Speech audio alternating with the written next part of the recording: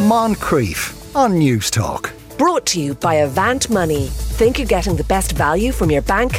Think again. Now, cheese. There's a lot of it. In fact, according to new rankings, per capita, Ireland is the third largest producer of cheese in the world. Fingal Ferguson from Goobeen Cheese is on the line. Good afternoon, Fingal. Hello, how are you doing? Not too bad. Now, I suppose your family are unusual in the sense that you've been doing it for generations. Yeah, well, I'm the next generation doing it, but we've been at it since I was a kid. Yeah.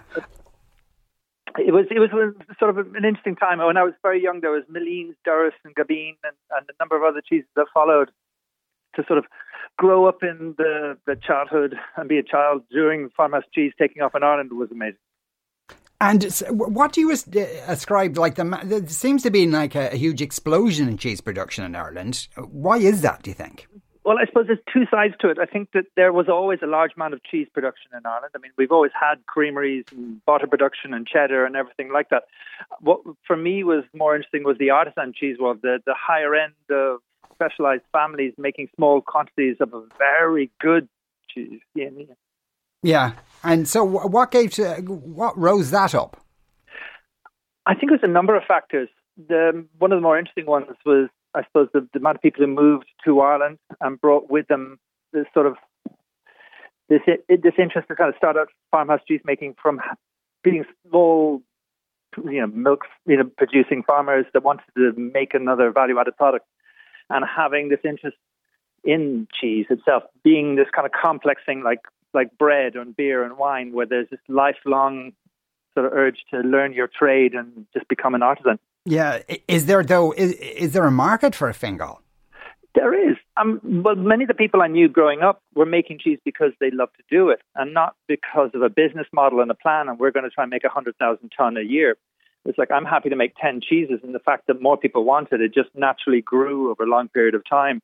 And what you have in Ireland as well is that support of, like if you go to a restaurant like Chapter One and the cheese trolley comes round, there's a series of different farmhouse cheeses on that trolley, and each one of them has this interesting background story and connection, as opposed to perhaps the regional history like France and Italy, where just one particular cheese is made in this area and this particular cheese is made in this one.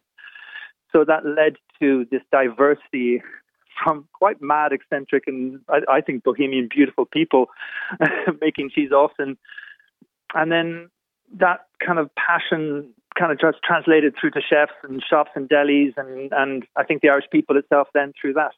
And so is that where all the cheese that were, because third biggest producer in the world per capita, so that's a lot of cheese. I think it's an important part of perhaps, again, I grew up with the farmhouse cheese world, so we're not the reason that we're the third biggest in the country, but what we are very much responsible for, I think, is that education, for lack of a better word, that kind of, or that passion for food, and why we're such a food-obsessed country is because we have such good raw materials. Good milk makes good cheese.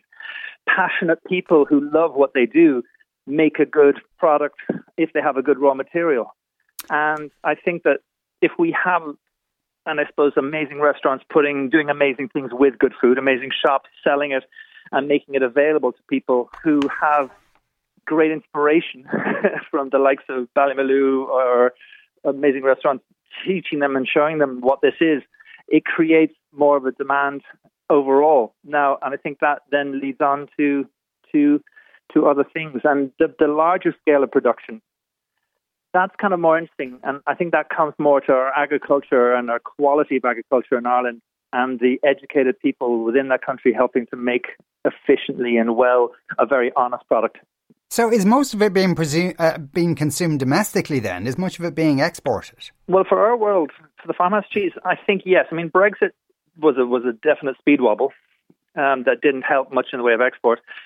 But nationally, yes, I think we have huge support. I mean, you can even see that during the struggles we've been through, years ago, where the best support was coming from, and that was locally from neighbours, friends, and everything else like that, buying locally and supporting locals. Yeah. Okay. Well, that's long may it continue. Fingal, thanks a million for speaking with us today. That's Fingal Ferguson then of Goobeen Farm Cheese. Moncrief. Brought to you by Avant Money. Think you're getting the best value from your bank? Think again. Weekdays at 2 p.m. on News Talk.